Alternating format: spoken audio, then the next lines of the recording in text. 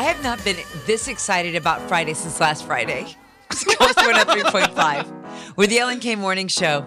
Oh, look at the time. We've got the good news guru. She's on the line with the good news story of the week. Let's feel good. I need some feel-goods, baby. It's like the world's going crazy. Give me some feel-goods, baby. Give it to me. Jerry. I love you guys. We love you back, and we always love it when you bring us the good news story of the week. So what do you got?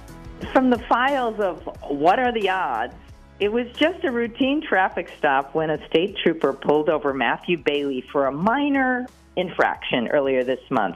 As they talked, however, they discovered that they had a major event in common. Probably hoping for mercy, Bailey quickly brought up the fact that he was retired from the Piscataway Police Department. Officer Patterson said that he was from the same town, too, some 40 miles away in New Jersey. Making more small talk, the driver asked the young trooper where he grew up. When he heard that it was on Poe Street, he said he knew that exact road because 27 years ago, a woman had suddenly gone into labor there. And Bailey, who was just a rookie cop 4 years into his career, arrived on the scene and, while receiving directions from a doctor over the phone, actually delivered a baby.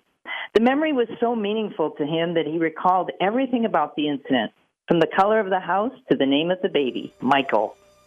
Through the window of the car, the trooper then shook Bailey's hand and said, "My name is Michael Peterson, sir. Thank you for delivering me." Oh, my God. What a coincidence.